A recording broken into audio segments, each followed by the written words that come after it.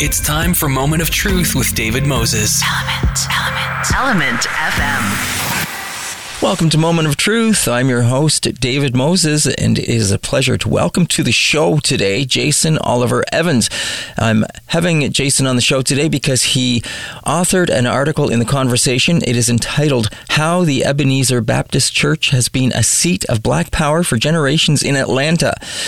And quite timely in many ways, but I want to tell you a little bit about Jason to begin with. He is a PhD student in the Department of Religious Studies at the University of Virginia. He's a scholar of Christian thought and primarily studies of Christology, soteriology, creation, and theological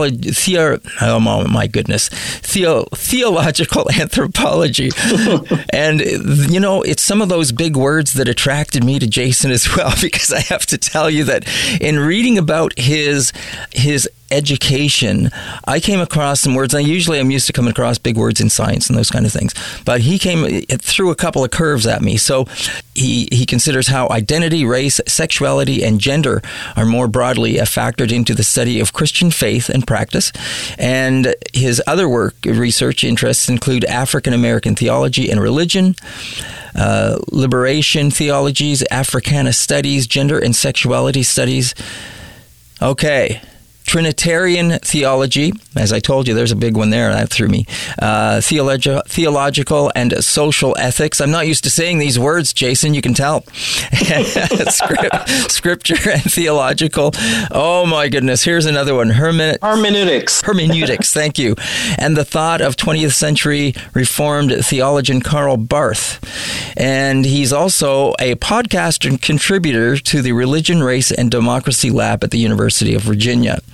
So it's a pleasure to welcome Jason to the show now that I've been able to find my way through that. Do we have any time left? I don't know. Jason, welcome to the show and thanks for being here. Thank you for having me, David. Much appreciated. Yeah, there's some really interesting things there in your study. Can you explain some of those interests and some of those things that you, in your life experience, to include? Yeah, so I have had a long-standing interest in Christian theology. I grew up in a family of Baptists in Philadelphia, Pennsylvania, and I'm a fourth-generation Baptist minister. But as a kid, I had all of these questions about God and about reality and about death, and I just couldn't get answers to satisfy my interest. And as I grew older, as a teenager, I struggled with my own personal identity, both as a Black person living, what does it mean to be Black and Christian, but also what does it mean to be, as I was, since my own sense of sexuality as a queer identity is emerging, even though I hid it throughout my teenage years, I struggled intellectually to make sense of what does it mean to be Black, gay, and Christian. And so the study of Christian theology did not take any kind of formal interest until I graduated from college, but I always studied Christian theology since I was a teenager. So I would just pick up articles, I would pick up books, trying to make sense of what does it mean to be Christian? Because I thought I knew what it meant to be Christian. But when all of the social background emerging with the race, and I'm an older millennial, so there was the Amadou Diallo case that was in in the late 1990s, and just what does it mean to be Black, and why is my Christianity different than white Christians? I grew up predominantly in a Black church. So as I got to college, I was exposed to white evangelicals. And so I'm like, what's the difference between the Christianity that I practiced and white evangelicals? All of those questions just came to the forefront. And still, of course, my sexuality when I got to college. And so I'm just pulling any kind of Christian theological book that I could find. And I would say, even though I struggled with my sexuality, I was still on the pretty conservative side of my theology. And so there was a lot of similarities that I shared with white evangelicals, with the exception of my race and sexuality, of course. And so the study of theology was purely, for me, existential. And then when I graduated from college, well, during my college years, I accepted a call to ministry. And that was also another existential crisis because I'm like, okay, could God ever call a Black gay man to preach? I don't know. So I did that. And when I graduated from college, I took a year off, and then I applied to seminaries, 3 seminaries, and then I got accepted to all 3. And I chose Duke Divinity School, went there, earned an MDiv or a Master of Divinity, and the formal study of theology began. And I was like, oh, I really am like really stoked about this. Cool. And so while I had other career interests in mind, this bug really bit. And so I applied for another master's and got accepted to Emory University and did another master's there. And I'm like, you know what? I really want to pursue my questions about Blackness and queerness and Christian faith more deeply. And I want to, turn this into a career. So I took 5 years break, and then I applied in 2017 to PhD programs, and I was accepted to UVA. And so UVA has UVA among public research institutions is an anomaly because in their religious studies departments, they have a strong track within Christian thought. And so that's not normal for a religious studies program in a public institution. And so, but I was interested in what they could offer. And so I chose UVA as my PhD program, and I've been here for 3 years ever since.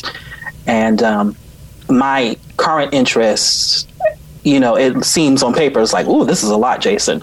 But right now, my sole interest is, what does it mean to do theology or to practice theology, and what difference does theology make in the lives of Black LGBTQ people? Like more specifically, who is Jesus and what difference does he make in the lives of Black LGBTQ people? And what does that look like when one pursues that question intellectually? And so as you can see throughout my CV, all of those kinds of disparate subjects converge in that one central question, because you can't really talk about, at least this is my argument, you can't really talk about Christian theology if it doesn't matter materially to the lives of those who profess any faith or who seek to profess a faith but who seek to understand.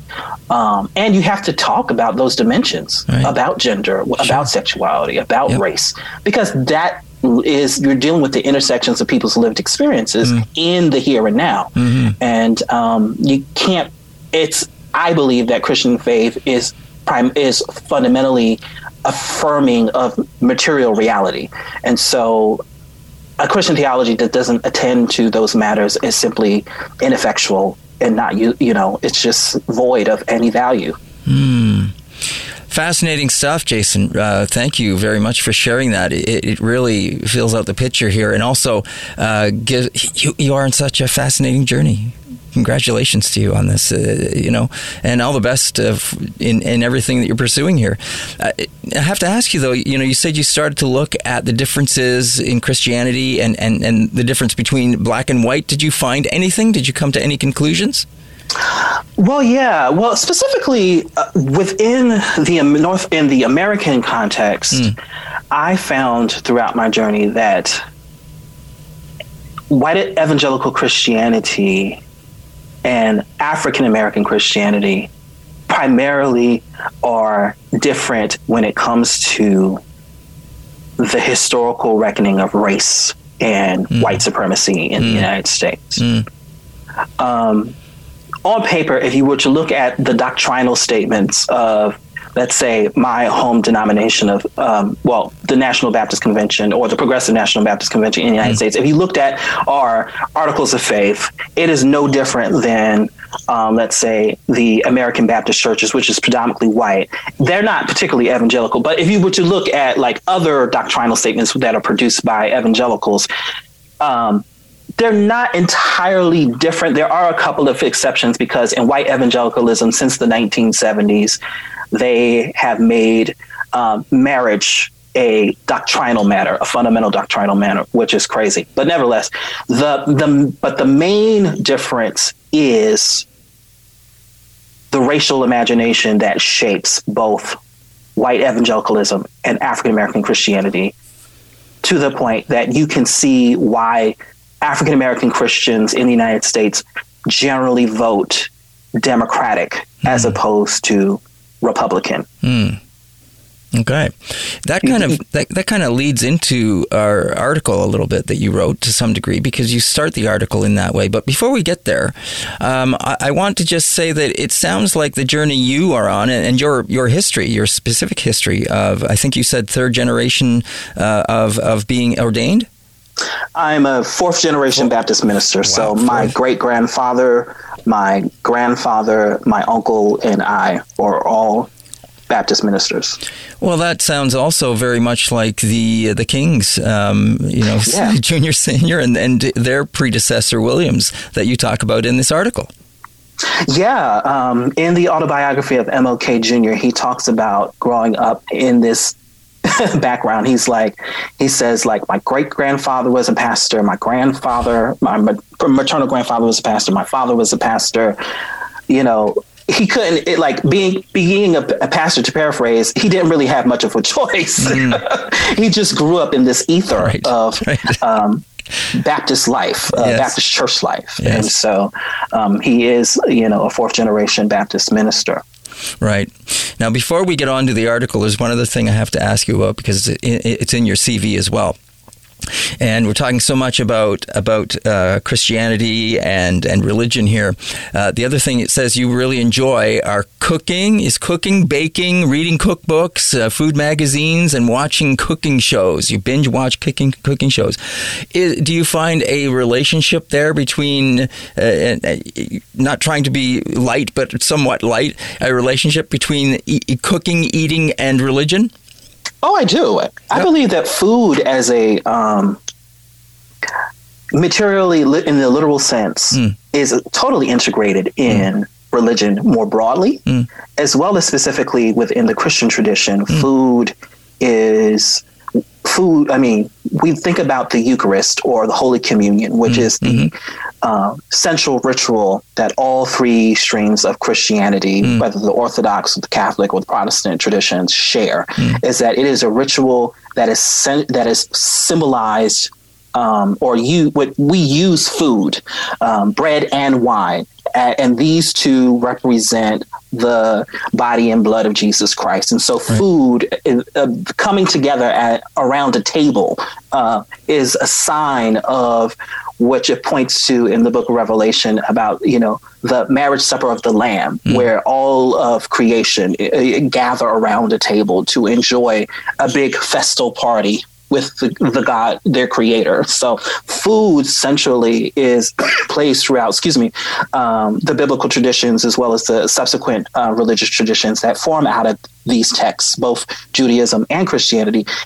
Food plays a vital role within our understanding of God and creation. To eat is fundamentally a creaturely thing, because as human beings, we depend on other aspects of the creation for our sustenance, right?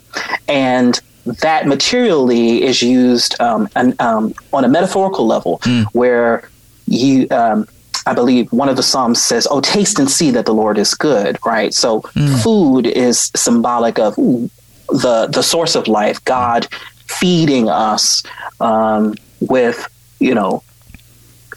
things that are not just material, but also spiritual. So food plays a huge role, not just in the Abrahamic faiths, but all religious traditions. Right. And I guess if you go right back, you think about it, the eating of the forbidden fruit, I guess, right there is... oh, absolutely. Yeah.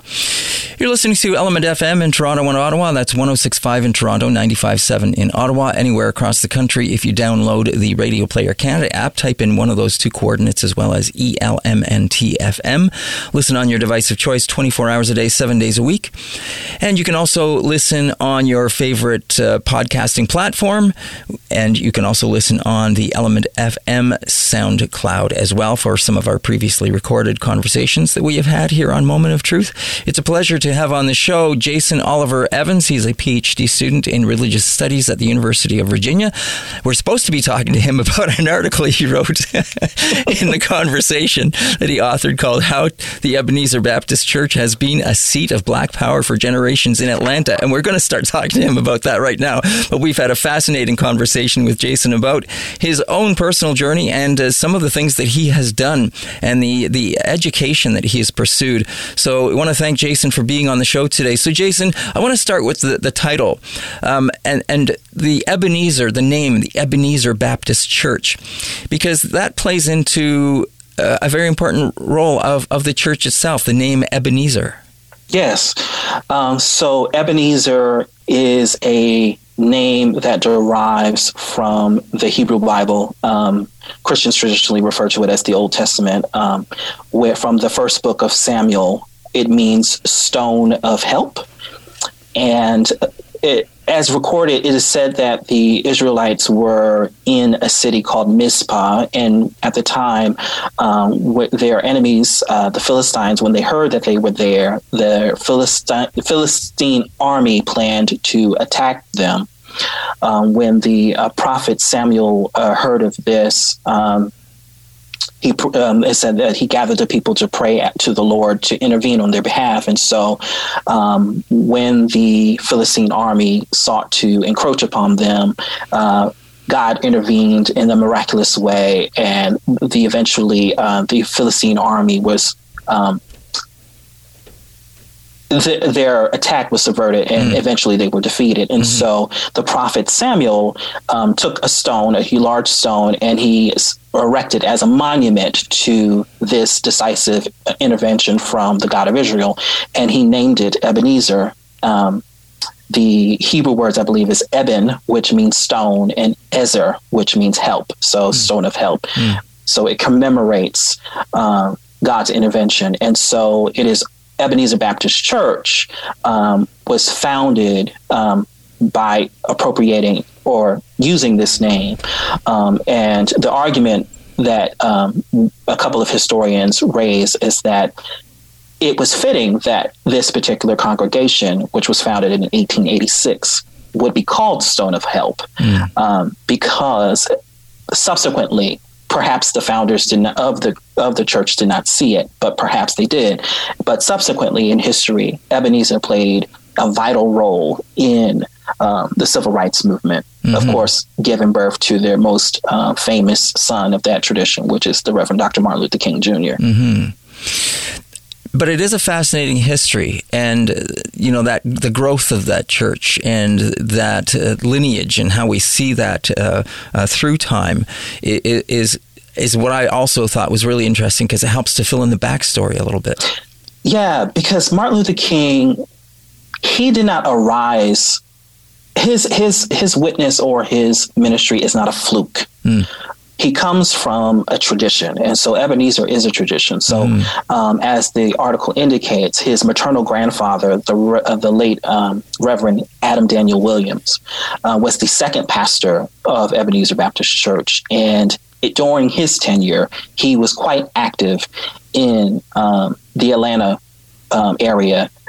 He was the co-founder of the Atlanta chapter of the NAACP. He was very active. And so he was able to not only pastor the church, but he carried a vision of what it means to be church. Probably one of the very few African Americans at that time to carry a vision of the church as both spiritual as well as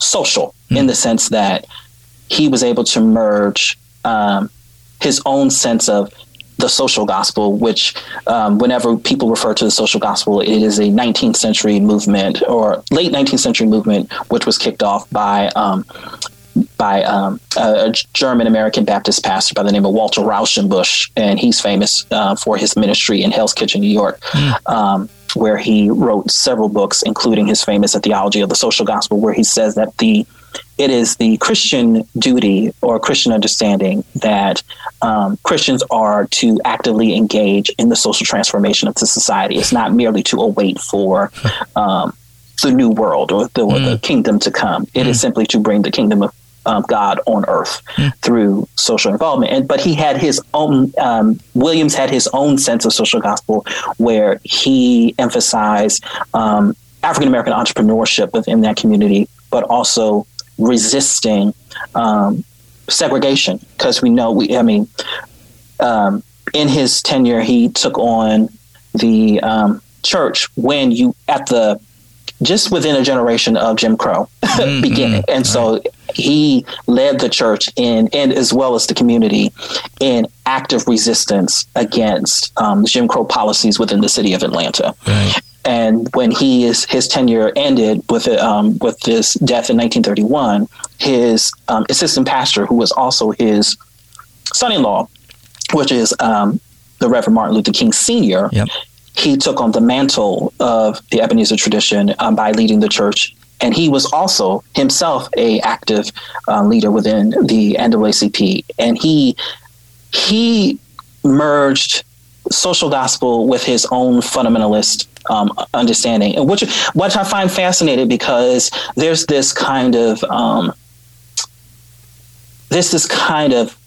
stereotype that says if you're a fundamentalist in your theology, then that means you are removed from the world. Now, that in the United States context, that's generally the case with the larger technical fundamentalist movement, which among white neo-evangelicals predecessors in the early 1920s, where they just removed themselves from all social engagement. However, what MLK Sr. Exemplifies is an exception to that notion. Perhaps because being an African American, we are not afforded the luxury to remove ourselves from the world, given that the world around us is encroaching on us through, segregation, through racial violence, and et cetera. And so he was able to find warrant within the scriptures, not only to talk about soul salvation, but also to fight against the evils of the day. So he drew from the prophets to speak truth to power and to fight on behalf of his constituents and his congregants in the Atlanta. And so Martin Luther King grew up not just with the example of the men in his life, but also the women in his life. So we think about his mother, Alberta Williams King. She gave him a strong moral foundation where many people don't know is that the idea of somebodiness, MLK Jr. got it from his mother. His mother taught him at an early age that he is somebody, and that both his mother and his father taught his brother, and his sister that they are of value, they are of worth, and they wanted them to understand that regardless of what, white people in that time were, saying about them, that will not shape their identity. They shaped their identity by affirming their life and their worth. And so not only his mother, but also his maternal grandmother, Jenny Parks Williams, was foundational for MLK's own spiritual foundation, but also his social witness, because she herself was active alongside her husband, A.D. Williams, in the struggle for equality. And she was also a known speaker. I think that she may have been a preacher, but in that time, I'm sure they didn't, particularly in Baptist circles, didn't call them women preachers, with a few exceptions. But that's my wager. But both Jenny Parks Williams and Alberta King were foundational as well to the theological and political imagination of MLK Jr. And so what we get as a world, as not only as the United States, but also the world, the witness of MLK is not anomalous. This is his life is shaped within a larger tradition, which religious historian Lewis Baldwin calls the Ebenezer tradition. So without the Ebenezer tradition, we would not have had an MLK. Right.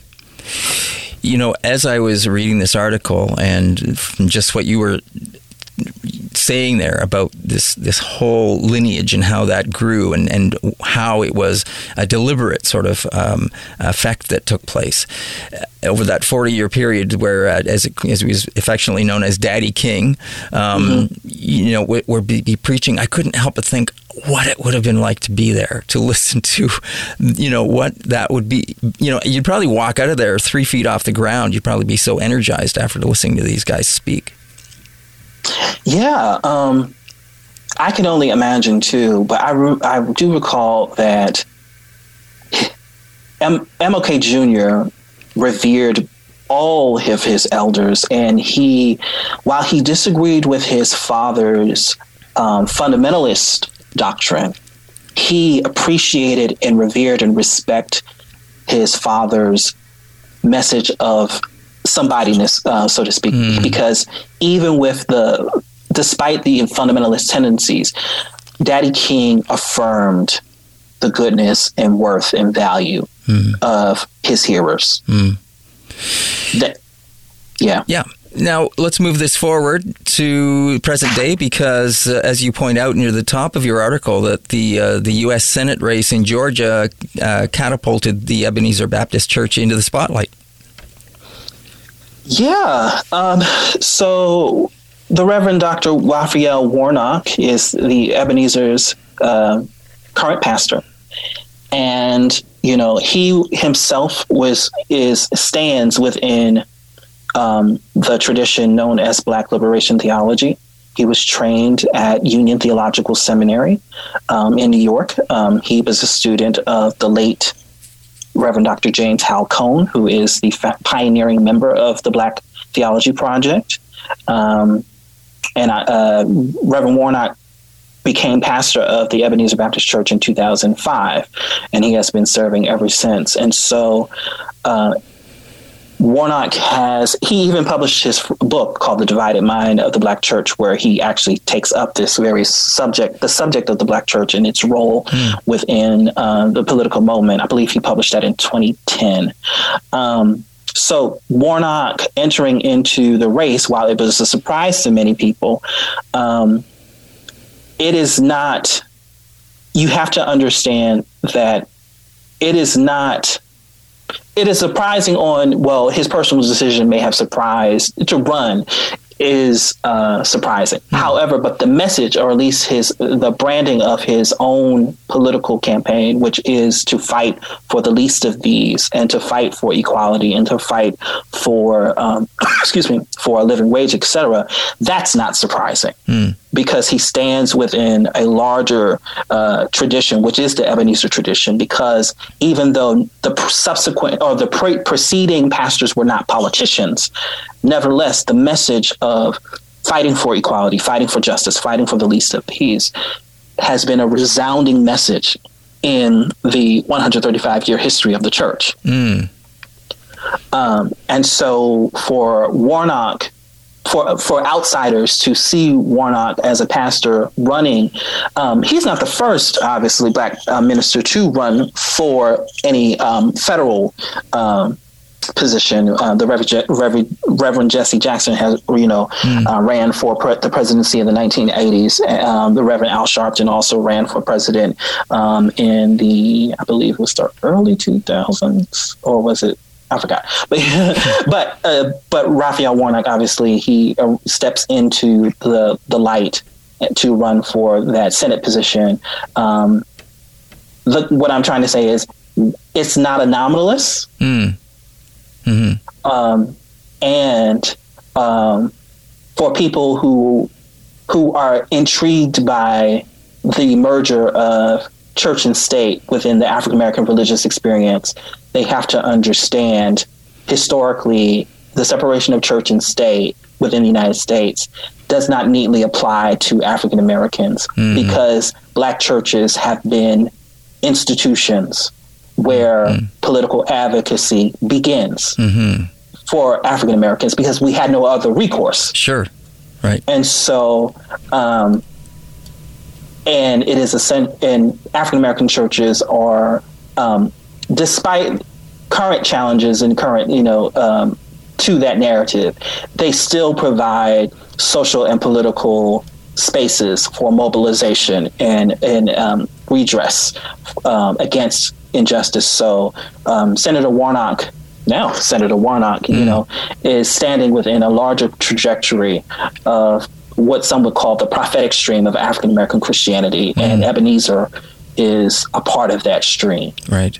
Fascinating stuff. Thank you so much for the article, and thank you also so much for taking time to join us on the show and share this with us, not only about the Ebenezer Church, but also your own history and the path that you're on. So I want to thank you so much for taking time to do so. Thank you so much, David. It's a pleasure. And that is the voice of Jason Oliver Evans. He is a PhD student in religious studies at the University of Virginia. I've been speaking to him about his article in The Conversation, How the Ebenezer Baptist Church Has Been a Seat of Black Power for Generations in Atlanta. That's this part of the show. Please don't go away. We will be right back with more right after this, right here on Moment of Truth. Now back to Moment of Truth with David Moses. Element FM. Welcome back to Moment of Truth on Element FM in Toronto and Ottawa. And it is a pleasure to welcome someone to the show whose name might be familiar to you if you listen to CBC. Nanaba Duncan is a William Southern Journalism Fellow at University of Toronto's Massey College, where she is studying the experiences of racialized leaders in Canadian media. She is on leave from her role as host and producer at CBC Radio 1. In 2016, Nanaba launched Media Girlfriends, a podcast featuring women journalism discussing their badass accomplishments, intersectionality, and pop culture. Media Girlfriends is now a podcast company and peer network supporting racialized and LGBTQ plus people, as well as women, non-binary, trans people working in media. The company grants an annual $30,000 scholarship and is currently producing a Black History podcast and video series with Historica Canada. Previously, Nanaba was country director with Journalists for Human Rights in Ghana. In 2020, she won the Influencer Award at the International Women of Diversity Awards and was a delegate at the Poynter Institute's Leadership Academy for Women in Media. And it's a pleasure to welcome Nanaba to the show. I am so glad to be here. So, there were a bunch of questions I wanted to ask you, Nanaba, about Media Girlfriends, some of those which have now been answered. You started this in 2016. Yeah, I'll tell you how it started if you're interested. I am.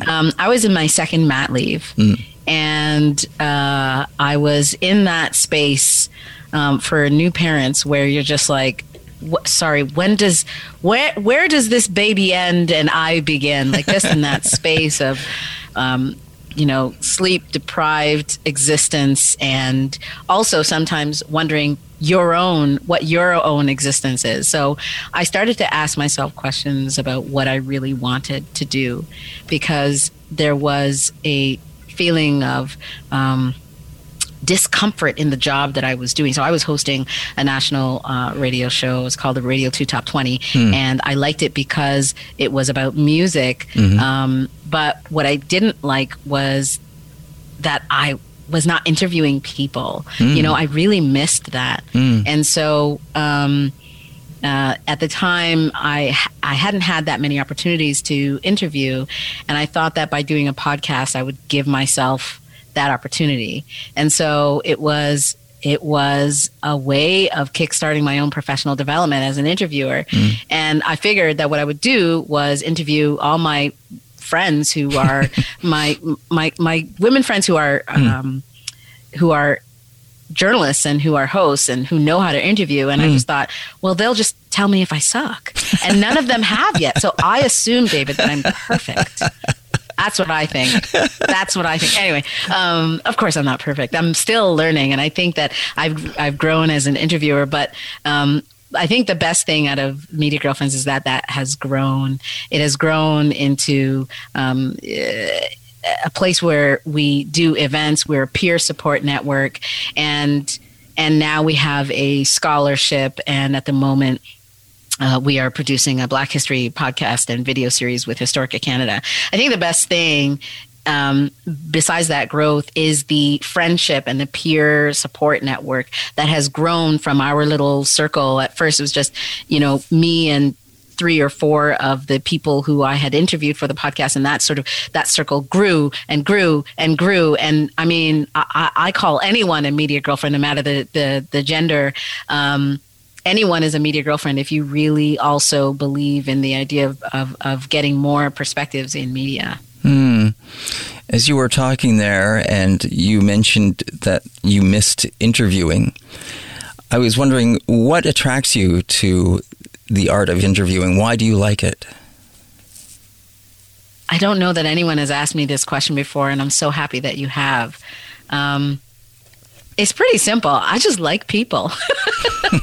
And I'm curious about who they are and what they do and what makes them tick. And so with interviewing, I get to, I guess I get to feed my hunger about people and who they are. And I also really like it when I get to connect with a person about who they are and who I am. And the two of us come to this place of,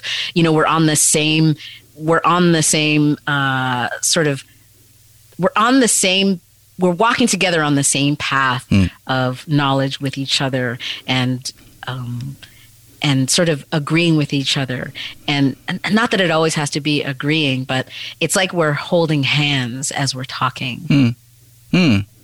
I understand what you're saying there. So I have to ask you this follow-up to that then, because there's a selfishness to this too, isn't there? There is. And that's, I think that you're right. I did speak to it. The selfishness is, I want to know. I want to know. Feed me. Yeah. Feed me. Tell me the things about you. I want to know. But I think I try to come from a place of sharing. Like if you're going to give me, I also want to give to you. I am asking for you to, I am inquiring and you could say taking in a way, but because I'm also asking or inviting you to take from me, it is more of a sharing thing. Absolutely. And that's what makes it so wonderful. I know. It's non-threatening way of being selfish. Right? Yes. Okay, that'll be our little secret, okay?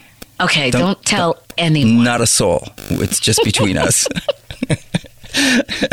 All right, Nineveh. So, congratulations on Media Girlfriends. And you kind of opened the door on this as well, is that right now you have this scholarship going on, right? Yes. So I'll tell you about that. Yeah. We have $30,000 to give away.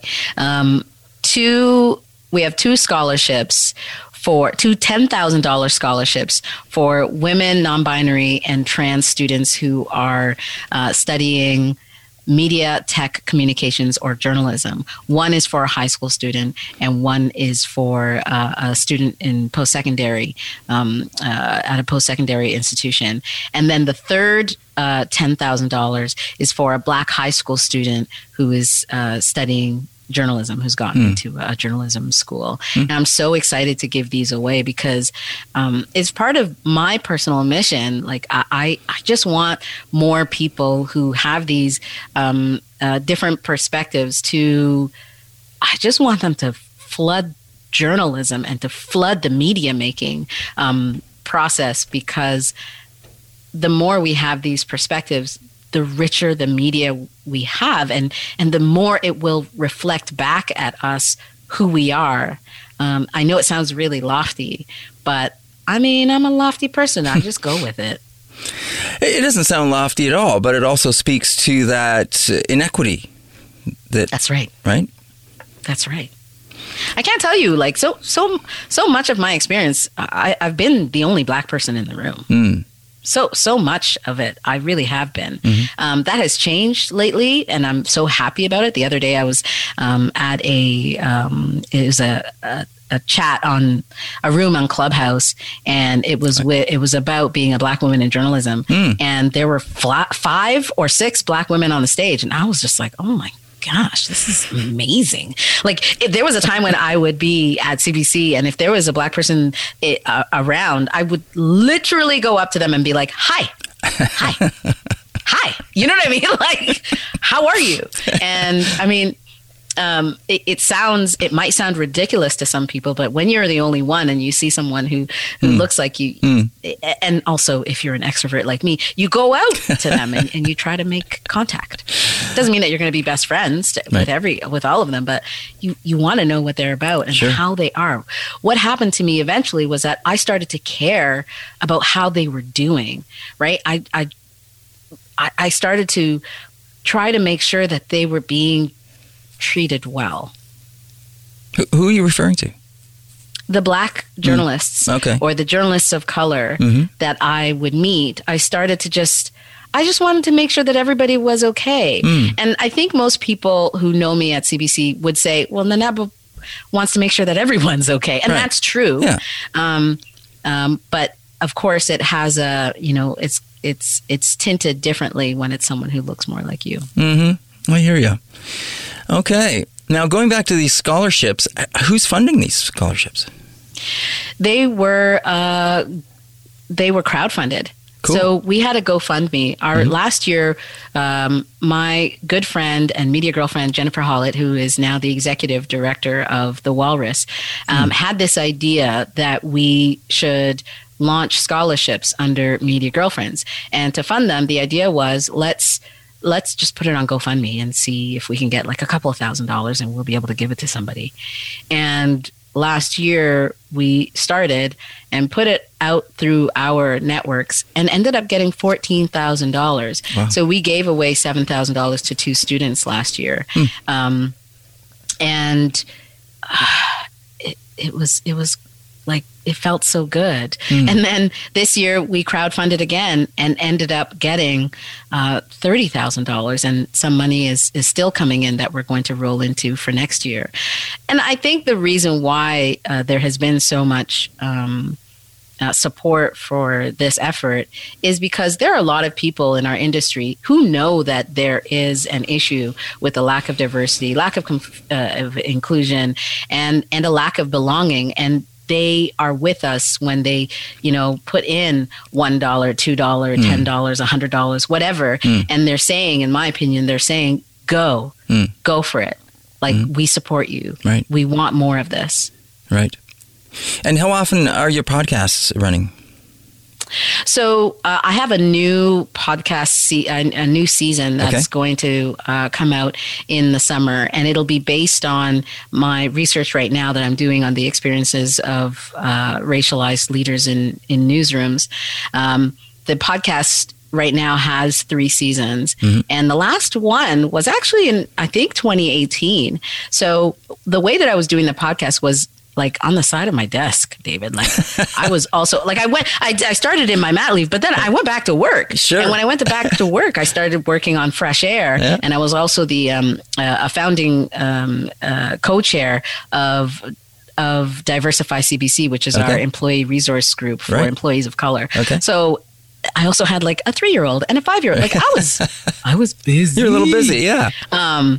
But I still made it, I still found time to work with my media girlfriends. And then after a while, I had to say, I don't have to feed this beast. Yes. I don't have to. Yes. It's okay to stop. I had to tell myself. In fact, a couple of friends had to sort of say it to me, like, it's okay if you need to stop. If things are getting to be too much, it's okay. Right. And so I let it go. Now that I'm on this fellowship, I'm going to get back into it. Cool. That sounds great. You're listening to Moment of Truth on Element FM in Toronto and Ottawa. I'm your host, David Moses. My guest is Nanapa Duncan. And for people that want to find out more, they can go to Media Girlfriend's website, which is MediaGirlfriends.com. Can you tell us a little bit more about the website? So we've talked about the scholarships and the podcast itself. I can say I spoke to so many different women, so I'll give a couple of examples. One is Zuleika Nathu. She's now living in Atlanta. At the time when I spoke to her, she was living in LA, and it was 1 or 2 years after Trump came into office, and she's Muslim, and her husband is a black man. He's South African. And so she spoke really honestly about what it was like to be a Muslim living in the U.S. at that time. And it got pretty raw in one moment where she broke down because, and this is a girlfriend of mine who I have seen as so strong and is very strong in her faith, and it gives her so much of her strength. But she just was having a lot of struggle when it came to how people viewed Muslims at that time. And I was so grateful for her to tell that story. Wow. Great. Yeah. Okay. So that's just one example of some of the women that I've spoken to, these journalists who have, I mean, every person, no matter what their profession is, they have a life. And so I think what Media Girlfriends did is it just peeled back the curtain, right, on what it's like to live as a woman who is working in journalism. Now I'll move on to the work with us part. Yeah. We just started as a company, as a podcast creating company, with this contract with Historica Canada. It's a Black History podcast series as well as a video series, and we're going through a number of individuals in Black history, in Canadian history, who have made their mark. One of them is my hero, who is Marianne Chad Carey. She was the first woman to have to publish a newspaper in North America, the first Black woman to publish a newspaper in Canada, and we also have John Ware, who's a cowboy from the prairies, and so many other history-making people who I can't wait for it to come out. It's coming out in September, and I've been reading the scripts, and I'm doing it with Garvia Bailey and Hannah Sung, and the two of them are amazing podcast producers. Let me correct myself, actually. It's the two of them who are doing it. I'm just in the background paying producers, but the two of them are so good at writing these stories and telling these stories and doing it with care and thinking about the students and the people who might be listening. I'm so grateful to be working with them. And that's Media Girlfriends working with Historica Canada. That's correct. Oh, cool. Okay, great. Wonderful, wonderful stuff. What are you excited about looking to the future? Besides Historica Canada, those sub-episodes you're doing. I am excited. I'm turning my attention to students. So in this time, when you're away from work that is, this weekly, I was working on a weekly show, and so that means I was always thinking of what stories could be on the air every Saturday and Sunday. Right. And being out of that has been a relief in that I can sit down and not think about something that has to be done at this time every single 7 days. And what that means is that I've had time to think about what my purpose is and what my mission is at the moment. And I told you before that I'm always thinking about, I really care about racialized journalists because of the experiences that I've had. And I just want everyone to do well. And I want to see everybody lead, and I want to see their work out there. And now I'm thinking about students. I'm thinking about how I can support students in journalism school. So yes, I have the scholarship, but I'm just thinking about where I might be able to support them as a professor, as a teacher. That's where I'm going. That sounds great. That's great. And all of those things are very close to us here at Element FM, because I'm not sure if you know our background, but we grew out of the Aboriginal People's Television Network that launched our station. And so we have a very close tie to not only the Indigenous, but also with other people of color that we try to support as much as possible as well. I love that. I'm so happy that Element exists. I really am. I'm so happy for all of you and weirdly proud of everybody. Like anybody that does well for themselves and for their communities. I just feel so. It makes me feel good. You know, I just recently did an interview with someone in Virginia, and it was on the Ebenezer Baptist Church and the importance of role that it played in the life of the Kings, both Martin Luther King Sr. and Jr., and that whole history. And it was fascinating. It was just a fascinating interview to do with this guy. What did you learn from him that you might be able to share from me? Sorry to turn the No, it's okay. It was really the backstory, you know, because we got to learn more about the backstory of the Kings and the history of their tie to the church. And to be quite honest, what really excited me about doing the interview with him was I couldn't help but imagine what it would have been like to sit there in the church listening to them speak, you know, every week. Because I just I'm nodding my head with you because I feel the same way. Yeah. Groundbreaking stuff. And I think too, though, like these are people who were making history, and I want us to be doing the same thing. As far as I'm concerned, you're doing your version of that. I'm doing my version of that. And, you know, you talk about the church. I'm also thinking about how faith and a focus on one's own spirituality can help in any movement. Do you know what I mean? I do. When you focus on whether it's actual faith, like a sanctioned religion or something like that. It doesn't really matter, but going back to your own purpose or your source or whatever it is that you have decided your life means, I think it can really help with whatever change you want to make. I know exactly what you mean. In fact, that is exactly where that Ebenezer Baptist Church grew out of, and that it was no mistake and no accident that the Kings were associated with that. That's how it all came about. It was through that church and through that faith, and they can't really separate the social movement from the religion that would have been taking place there. So it was really fascinating story. That's beautiful. Yeah. Well, what else can we talk about?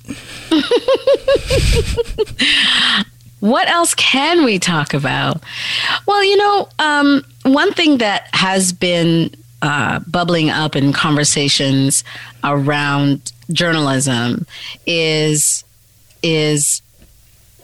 reimagining what objectivity means in the wake of George Floyd's murder. It really shook up the journalism industry in Canada and beyond.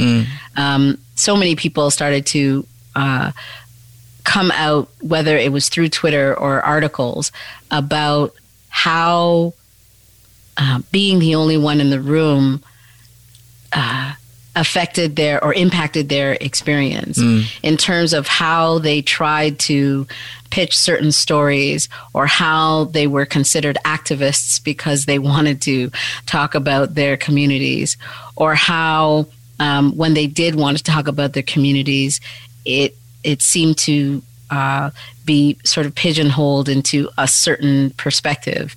And so the conversations these days have to do with whose objectivity are we actually working from? That's the question that seems to be coming up. And as well, I know that at CBC, there's a real consideration, real effort going into looking at CBC's journalistic standards and practices with an inclusive lens to try and change it so that belonging is prioritized more. And that kind of stuff takes a lot of work. I have to say that for the people who are doing it, I'm sure it's really difficult. And then when you want to make change and there are folks who actually just don't understand the experience that you've had, it's it can be really, really difficult. It can be really bumpy.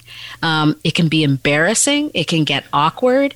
And so it can be threatening. I like to call what's happening. It can be threatening. Even in other industries, when it comes to trying to change how we approach inclusivity and diversity and inclusion. I think that I like to call it our grand experiment, because I don't know that we've ever really tried it like this. DEI or EDI or whatever it is that whatever moniker it's gone under, it's been chugging along. But after last summer, things really changed. Yeah. Right. And so I call it a grand experiment. I'm happy to be part of the grand experiment, but I also know that grace has to be applied in so many different directions. I have to give grace. I must give grace to the folks who are just coming on to board with this kind of thinking and trying to change. Unfortunately, it's like I always think of it as like a toddler who's kind of bumping around, and you're like, oh, don't go there. Oh, don't go there. Or like you wince when they make a mistake, that kind of thing. Yeah. Not to compare human beings to babies, but when it comes to understanding and the journey, you're just understanding things. Yeah. And then there's also grace that has to be applied to those of us who are trying to make this change, and we're tired and we're frustrated and we're angry that these same questions are being asked again. Yeah. Sure. So that's just a taste of what's been going on in the journalism industry from my perspective. Well, I appreciate you sharing all of that. And I think it speaks to the things that a lot of people are thinking about. Maybe the media industry is looking at itself a little differently these days, as we all are. You mentioned because of COVID-19, because of the horrific events we saw happening over the last year, but also those protests that we saw as well have raised that awareness, and it's given us pause to think. And hopefully we are going to come out of this with a much better idea of being more inclusive and approaching and moving forward in that way. May the grand experiment succeed. Indeed.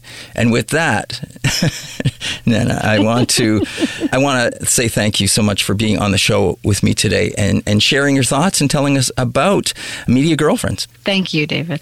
It's been a real pleasure, and I hope we can touch base again in the future. Me too. All right. Fun. All right. Well, you take care, and thanks again. All right. Bye-bye. Bye. And that is the voice of Nanaba Duncan. She is the Williams Southern Journalism Fellow at the University of Toronto Massey College, where she is studying the experiences of racialized leaders in Canadian media. And we've been talking to her about her podcast show, Media Girlfriends. You can find out more by going to their website at MediaGirlfriends.com.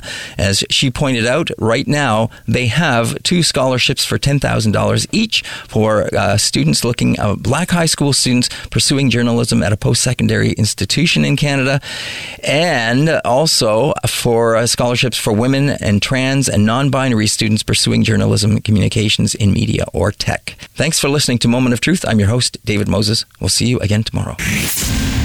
This has been Moment of Truth with David Moses. Element FM.